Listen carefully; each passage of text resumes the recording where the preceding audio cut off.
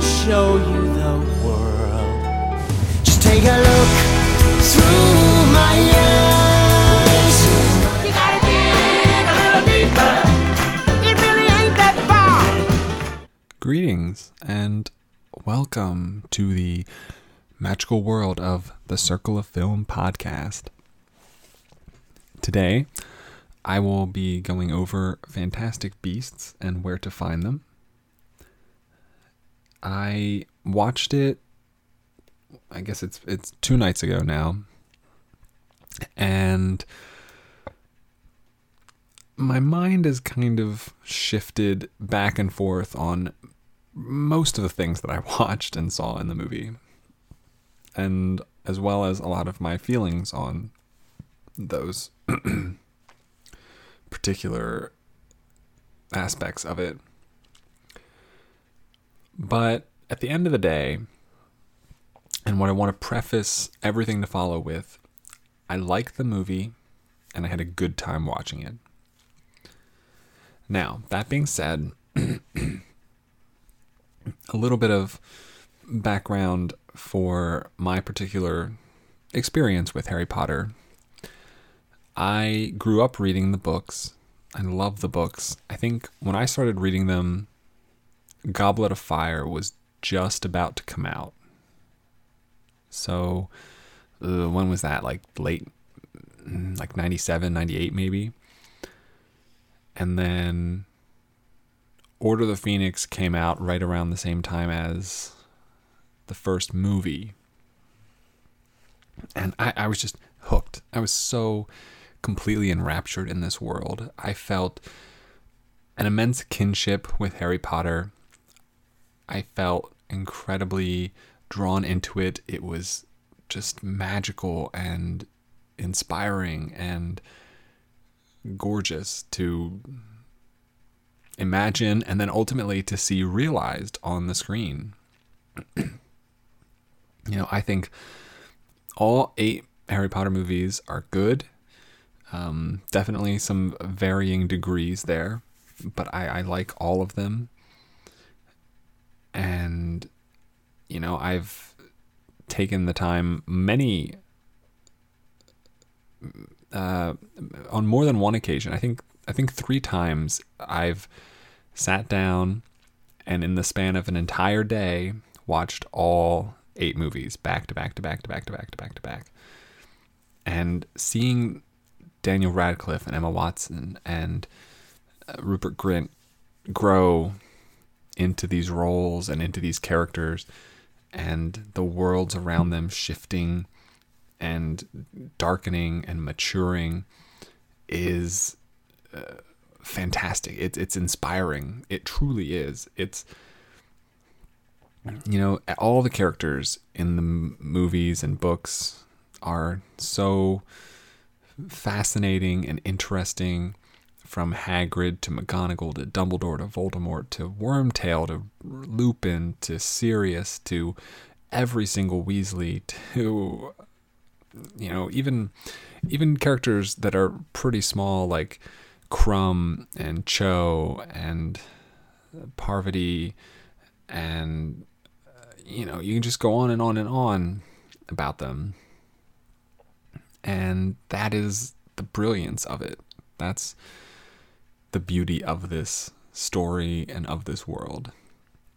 And so when Deathly Hallows Part 2 came out, everyone saw it as the end of this era that started in 2001, and 10 years later culminated in this huge film that tied everything up and gave us the closure that we so desperately wanted. And while I am definitely not as high on Deathly Hallows Part 2 as apparently more people are, I still like it, and I think it's a fitting ending in most ways. Then when Fantastic Beasts was announced, it was met with this kind of excited trepidation, because and especially once we realized there were going to be 5 movies, that they were going to turn this into a quintology, because these movies are based on a character that is mentioned in passing in the original books. And I'm not even sure that Newt is mentioned in the movies ever. He might be once, but he's mentioned in passing in the books. And so that's a huge gamble to put the entirety of this franchise onto the backs of a character that we don't really know. And I don't think anyone is really clamoring to learn about him per se. I've read a lot of comments online about how there are a vast number of different aspects to the Harry Potter world that would have been much better served being turned into movies. I've heard people talk about just Dumbledore and Grindelwald in their heyday, supposedly, or the founding of Hogwarts, or I'm trying to think some other ones. I don't know. Those are the two that like stuck out to me. Like, oh, those would be so fantastic. I would love to see those. But this is what we have, and so this is what we've got to recognize and come to terms with. So the good thing is that when you do this with a franchise, so when the prequel trilogy for Star Wars came out, when Peter Jackson went back to make the Hobbit movies after the Lord of the Rings, the baseline for these additional films is that since it's taking place in the same world, you expand upon it, you show it from a different perspective, and you give it a new angle, atmosphere, something. You have to touch on, if you're going to touch on the same place, you have to add more to it. You don't have to build upon what you already have necessarily, particularly because in all of these instances, the subsequent films take place prior to what we already are familiar with. So, they can't rest their laurels on Harry Potter in these movies. Just like the Hobbit movies couldn't rest their laurels on Frodo, just like the prequel trilogy can't really rest their laurels on Luke. So you have to find some other way to draw in the average moviegoer, and then as well as the fanatical Harry Potter fan. And it's not an easy task to do. The prequels failed, the Hobbit trilogy failed, and, whether or not this succeeds, we'll have to wait and see. But what doesn't need to be said is, so comparing this to the Harry Potter films, all of the Harry Potter films follow this epic story essentially the story is about a Dark Lord trying to return to power, being thwarted by this kid he tried to kill many years ago and failed to, ultimately returning to his corporeal self, showing down with Harry, and being disposed of. And the backdrop to this, and the eyes through which the story are told, are Harry's eyes as he learns to become a wizard, as he learns about this world, as he becomes immersed in it the same way that we are, as he's filled with the joy and exuberance that comes along with discovering magic. Like, it's magic. Everything is magic, which is just fascinating. And it's all really well done in that sense. And so the necessity for Fantastic Beasts is that it creates just as epic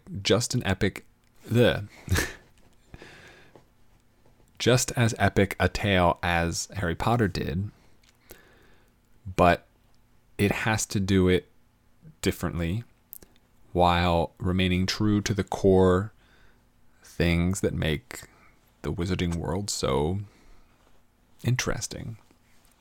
And I think for the most part, it succeeds in this so far. And I mean that in such a way as it takes place 70 years prior to the Harry Potter series.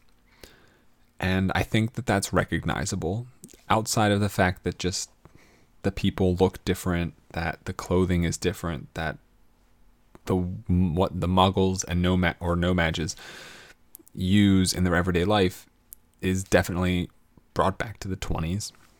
But even the things that the wizarding community uses feel dated.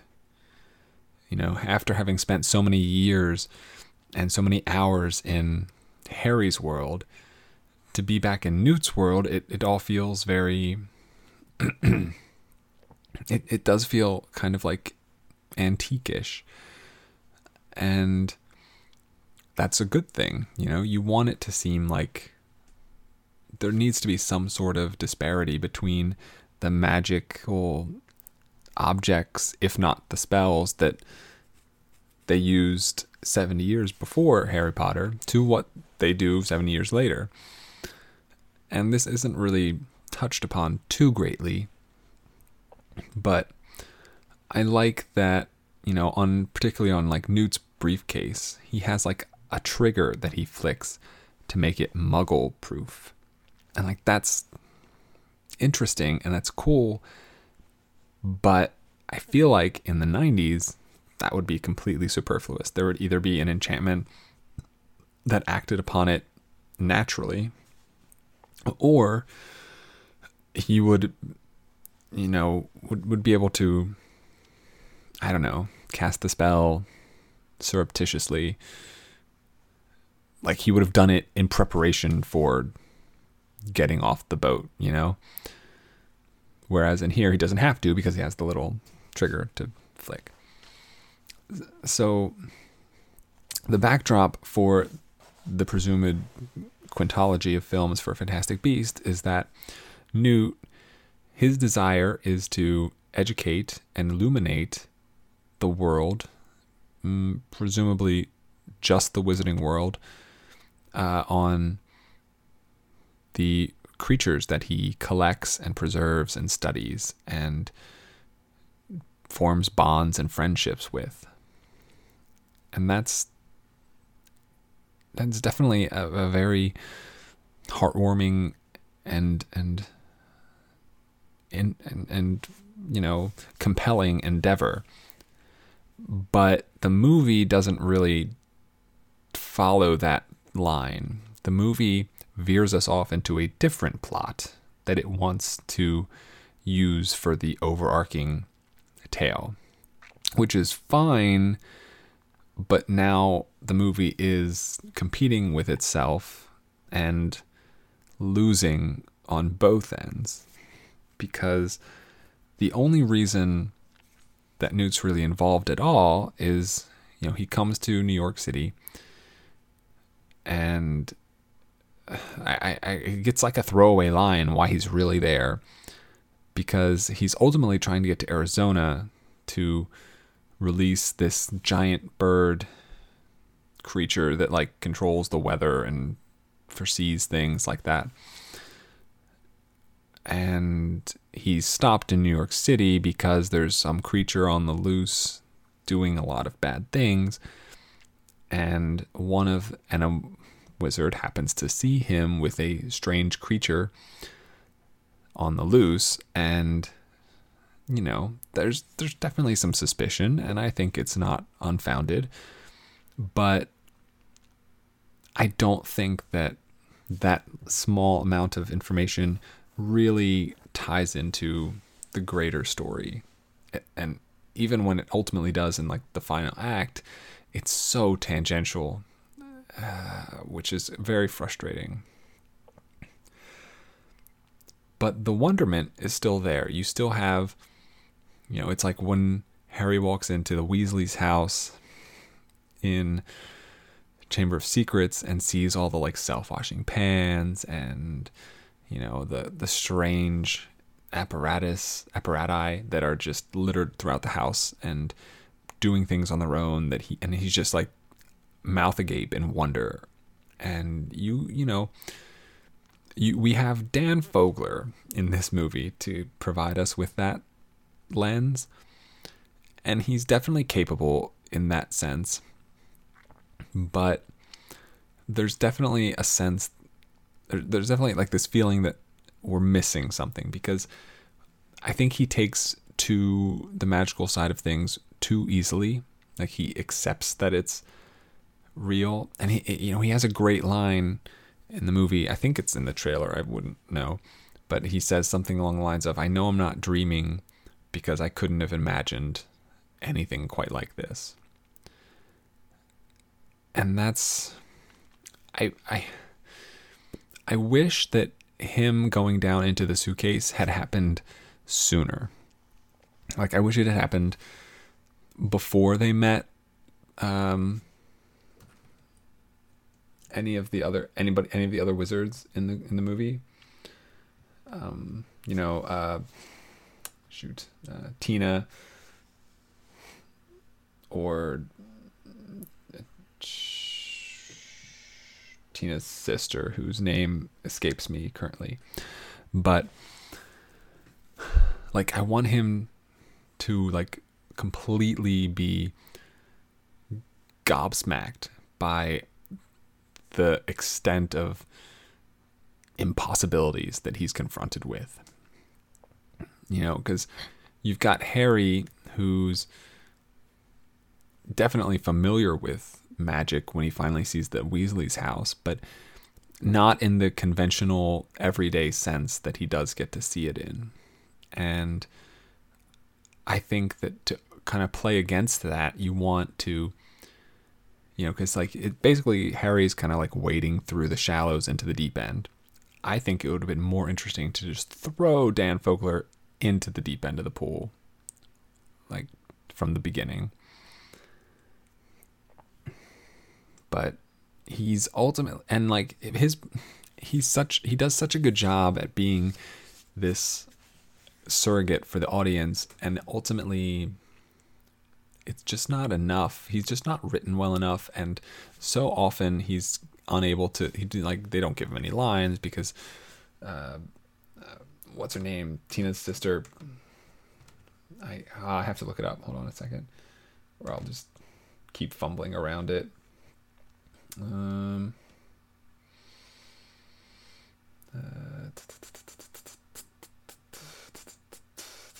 Alison Sudol, who plays Queenie, that's her name, because Queenie can read minds, so anything that he would have said, she just reacts to as if he'd already said it, and that kind of diminishes his relevance and importance in the movie. And somehow they manufacture romantic feelings through that. Maybe I would have bought it like a movie or two from now, but not this soon, unfortunately. Like, that's kind of rushed.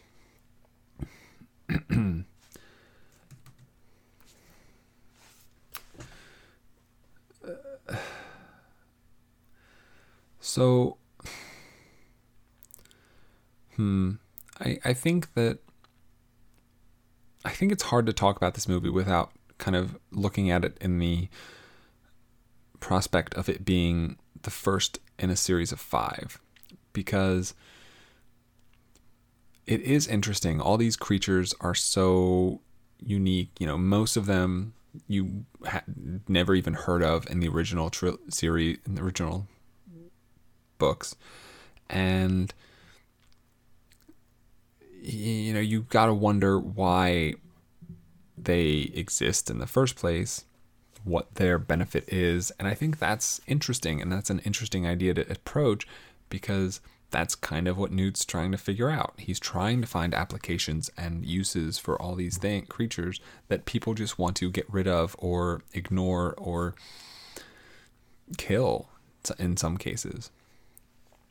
And I think that's a really compelling story, But that's not the story we're getting, and I don't think that's going to be the story we're getting based on this movie.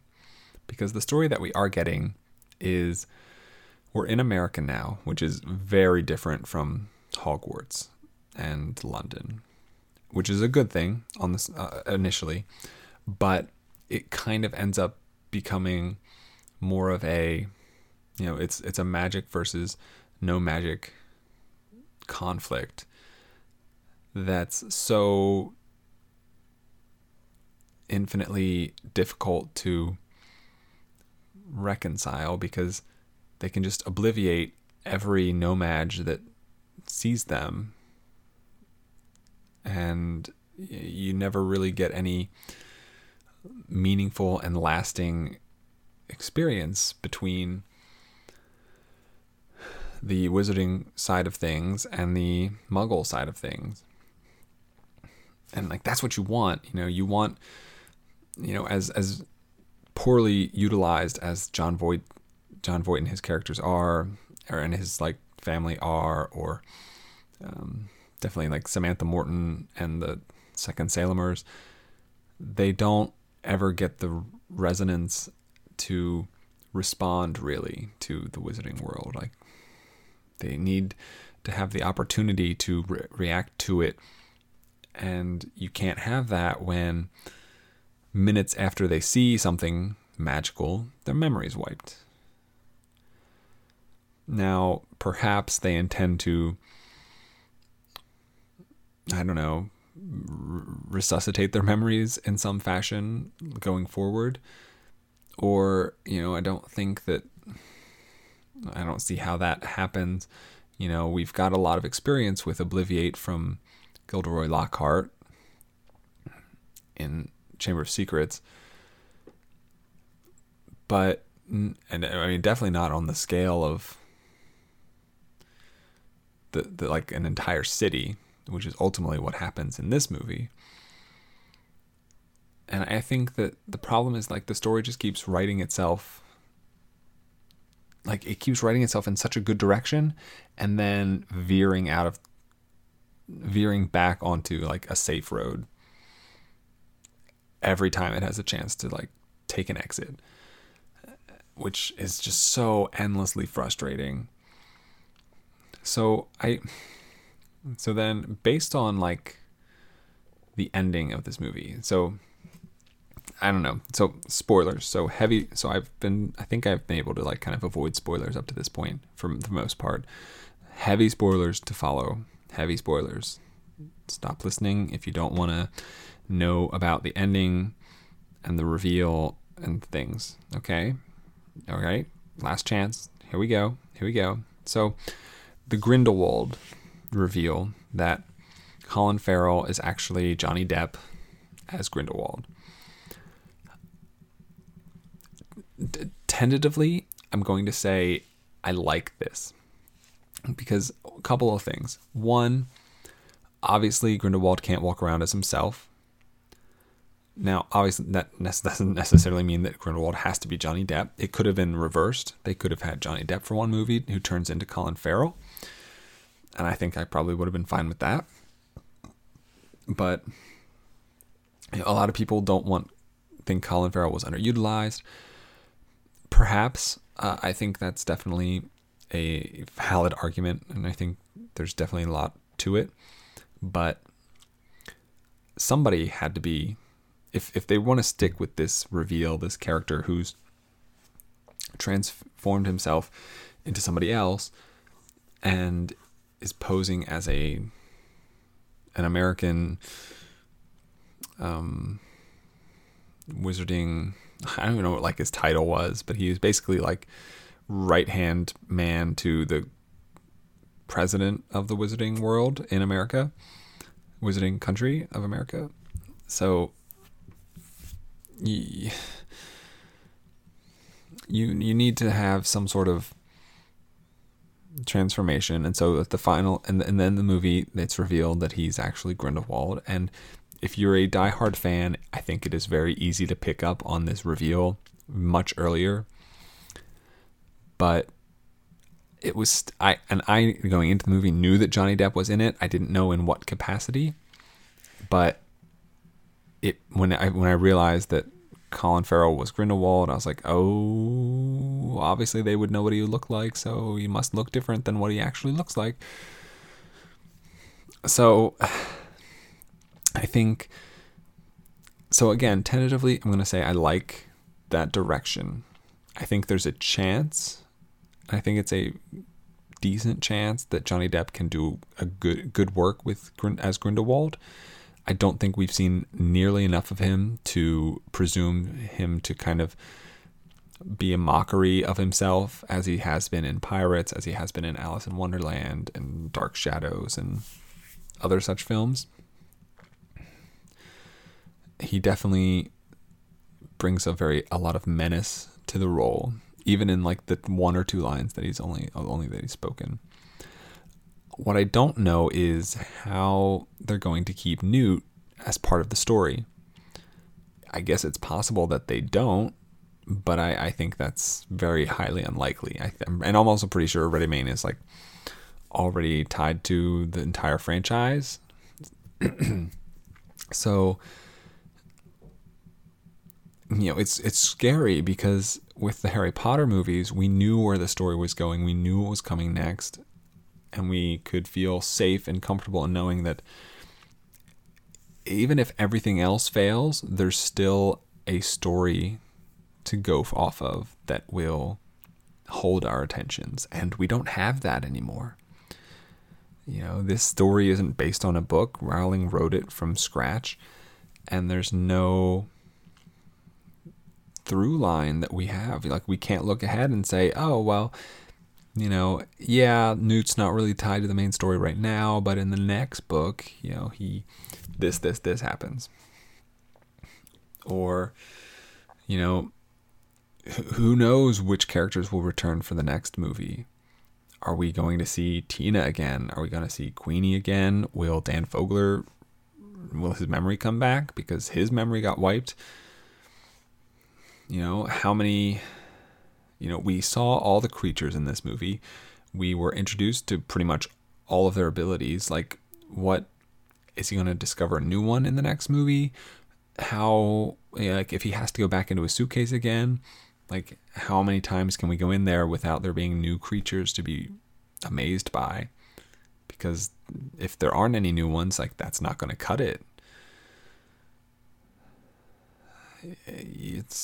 I don't know. It's very nerve-wracking, especially, from me. I'm someone who loves these stories, loves the movies, and I thought this one was good, and I enjoyed it, but there are so many question marks and so many doubting plagues inside of my mind as I think about it over and over and over again.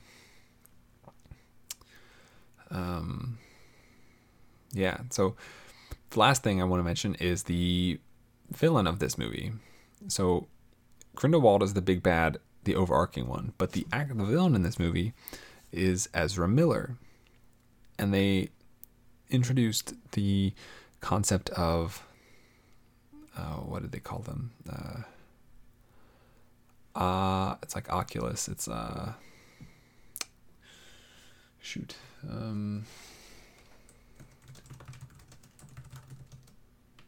what did it? Obscurus? Obscurial. There it is.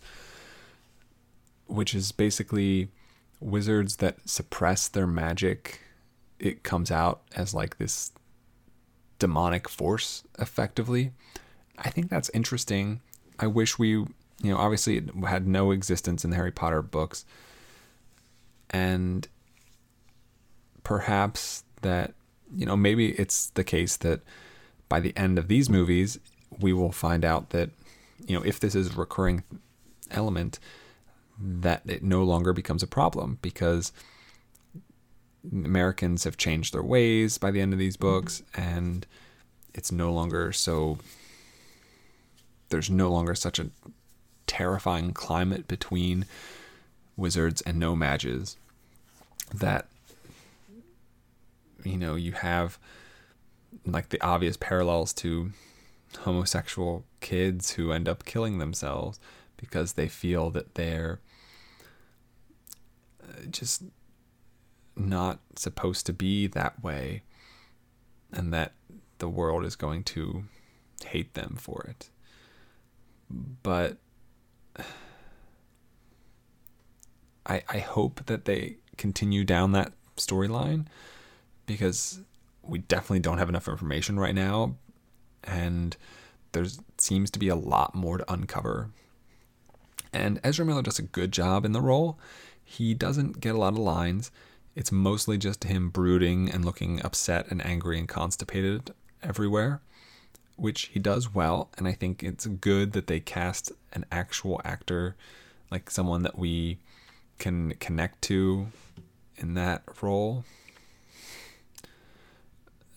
But by the other side, like the red herring of the girl being the one with the Obscurus was not very, like, it was very difficult to bite that line. So I hope they continue down that path, but they also have to find new beasts for Newt to capture. They have, he leaves New York City at the end of the first movie, so does he go back there? Are we ever going to be in New York again? How does Grindelwald tie into this? Is he harboring vengeance for Newt? That seems like such a thin plot line to me. And all the cast except Newt is still in New York. Except Newt, is still in New York. What possible... I don't know. There's just so many questions, and I hope that Rowling can take this seriously, and it's not just about the money. I really need this to work on some level. It doesn't have to be as great as the Harry Potter books. It doesn't have to be a masterpiece. No one deserves that amount of pressure on them.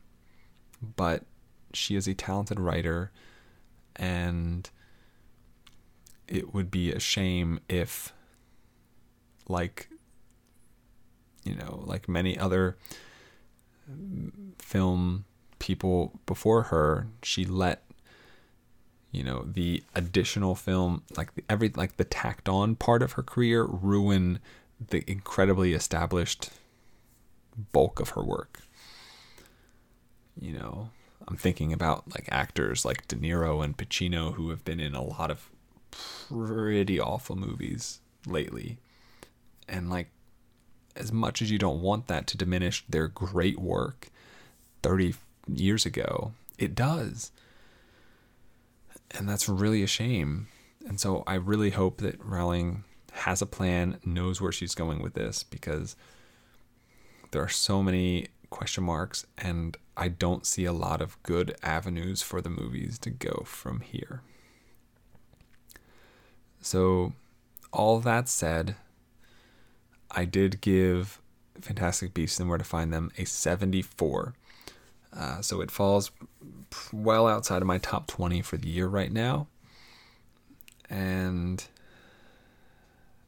it only ranks higher than one of the Harry Potter movies, which is Half-Blood Prince, which is my least favorite. Half-Blood Prince has a 71. And I think that that movie particularly does an incredible disservice to Snape's action, Snape's character from the book, and I it doesn't give him the heft that the book did, and that was very devastating. So 74, which is good, very good, but not great, and definitely with a lot of room to improve. And that's about where I put the first Hobbit movie too, I think. Maybe a little lower. But those are... The idea of stretching The Hobbit into 3 movies was ridiculous. And maybe the idea of making 5 movies about Newt Scamander is also ridiculous. So we'll just have to see. I don't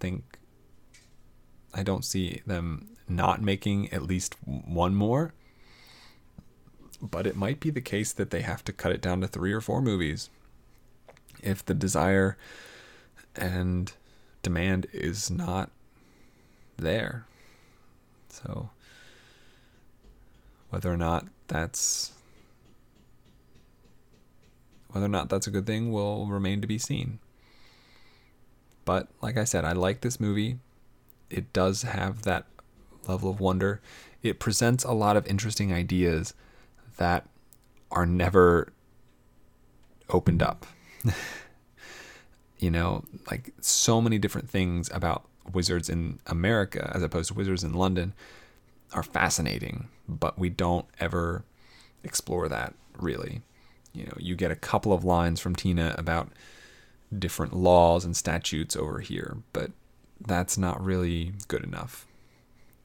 When you've got, like the Sorcerer's Stone was not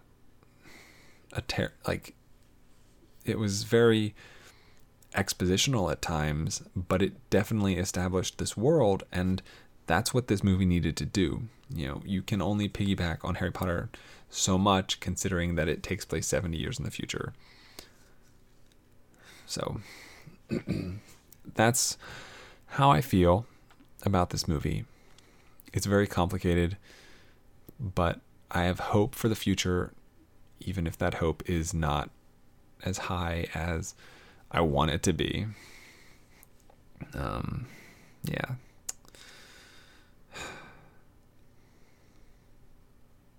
But just hearing that opening theme,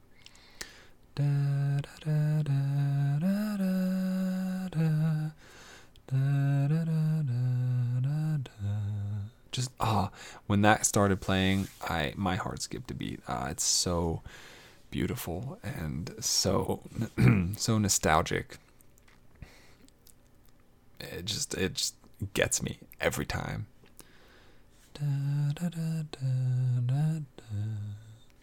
Sorry. So yeah, thanks for listening to today's episode on Fantastic Beasts and where to find them. You can see all my contact information in the show notes or at circleoffilm.com. You can contact me directly at circleoffilm@gmail.com, and look forward to the next episode where I will have Fantastic Beasts and Where to Find Them statistics. Because like the Harry Potter movies, there are a lot of names in this movie that will be shifting quite significantly. So that's it for today. And as always, have a week. So long, farewell, our readers say goodnight. Come on, babe, why don't we paint the town and all that jazz? So long, farewell, our readers say adieu. In the name of love, one night in the name of love. So long, farewell, au revoir, our readers say. Wait a minute. So